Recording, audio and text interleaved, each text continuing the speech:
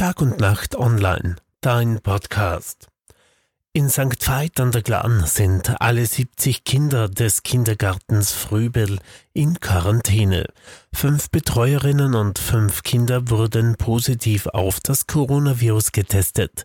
Das bestätigt das Land Kärnten.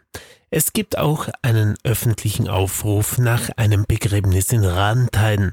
Generell steigen die Zahlen wieder an. Die nicht infizierten Kinder haben die Möglichkeit, mit einem negativen Test nach 5 Tagen aus der Quarantäne zu kommen, sofern die Eltern zustimmen, betont Gerd Kurat, Coronavirus-Sprecher des Landes. Behördlich geschlossen sei der Kindergarten aber nicht. Nachdem die Betreuerinnen fehlen und auch die Kinder abgesondert sind, kommen das einer solchen Schließung gleich. Insgesamt gibt es, gerechnet auf 100.000 Einwohner im Bezirk St. Veit an der Glan, derzeit die wenigsten aktiven Coronavirus-Fälle. Die meisten gibt es im 7-Tagesschnitt in den Bezirken Klagenfurt-Land, Villach-Land, Wolfsberg und Spital an der Drau.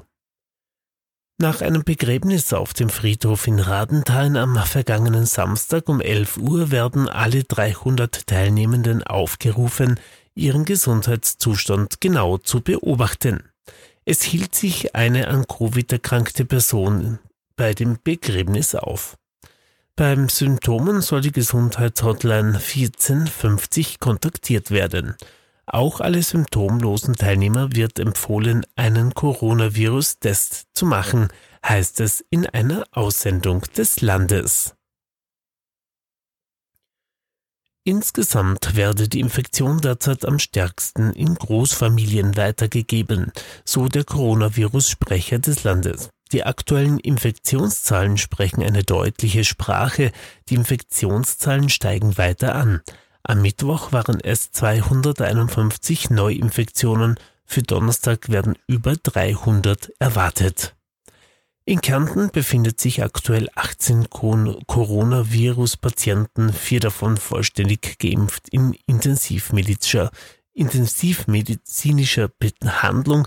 Ab 20 belegten Intensivbetten tritt in Kärnten Krankenhäuserstufe 2 des dortigen Maßnahmenplans in Kraft. Damit werden planbare Operationen teilweise verschoben werden müssen.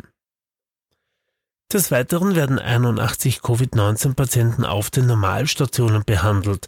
Die Koordinatoren des Intensiv- und Normalbetten, Primarius Jörg Weber, weisen schon in der Vorwoche auf die Entwicklung hin. Durch die Lockdowns bisher waren die Intensivbetten kaum mit Unfällen, Sport- und Freizeitunfällen belegt.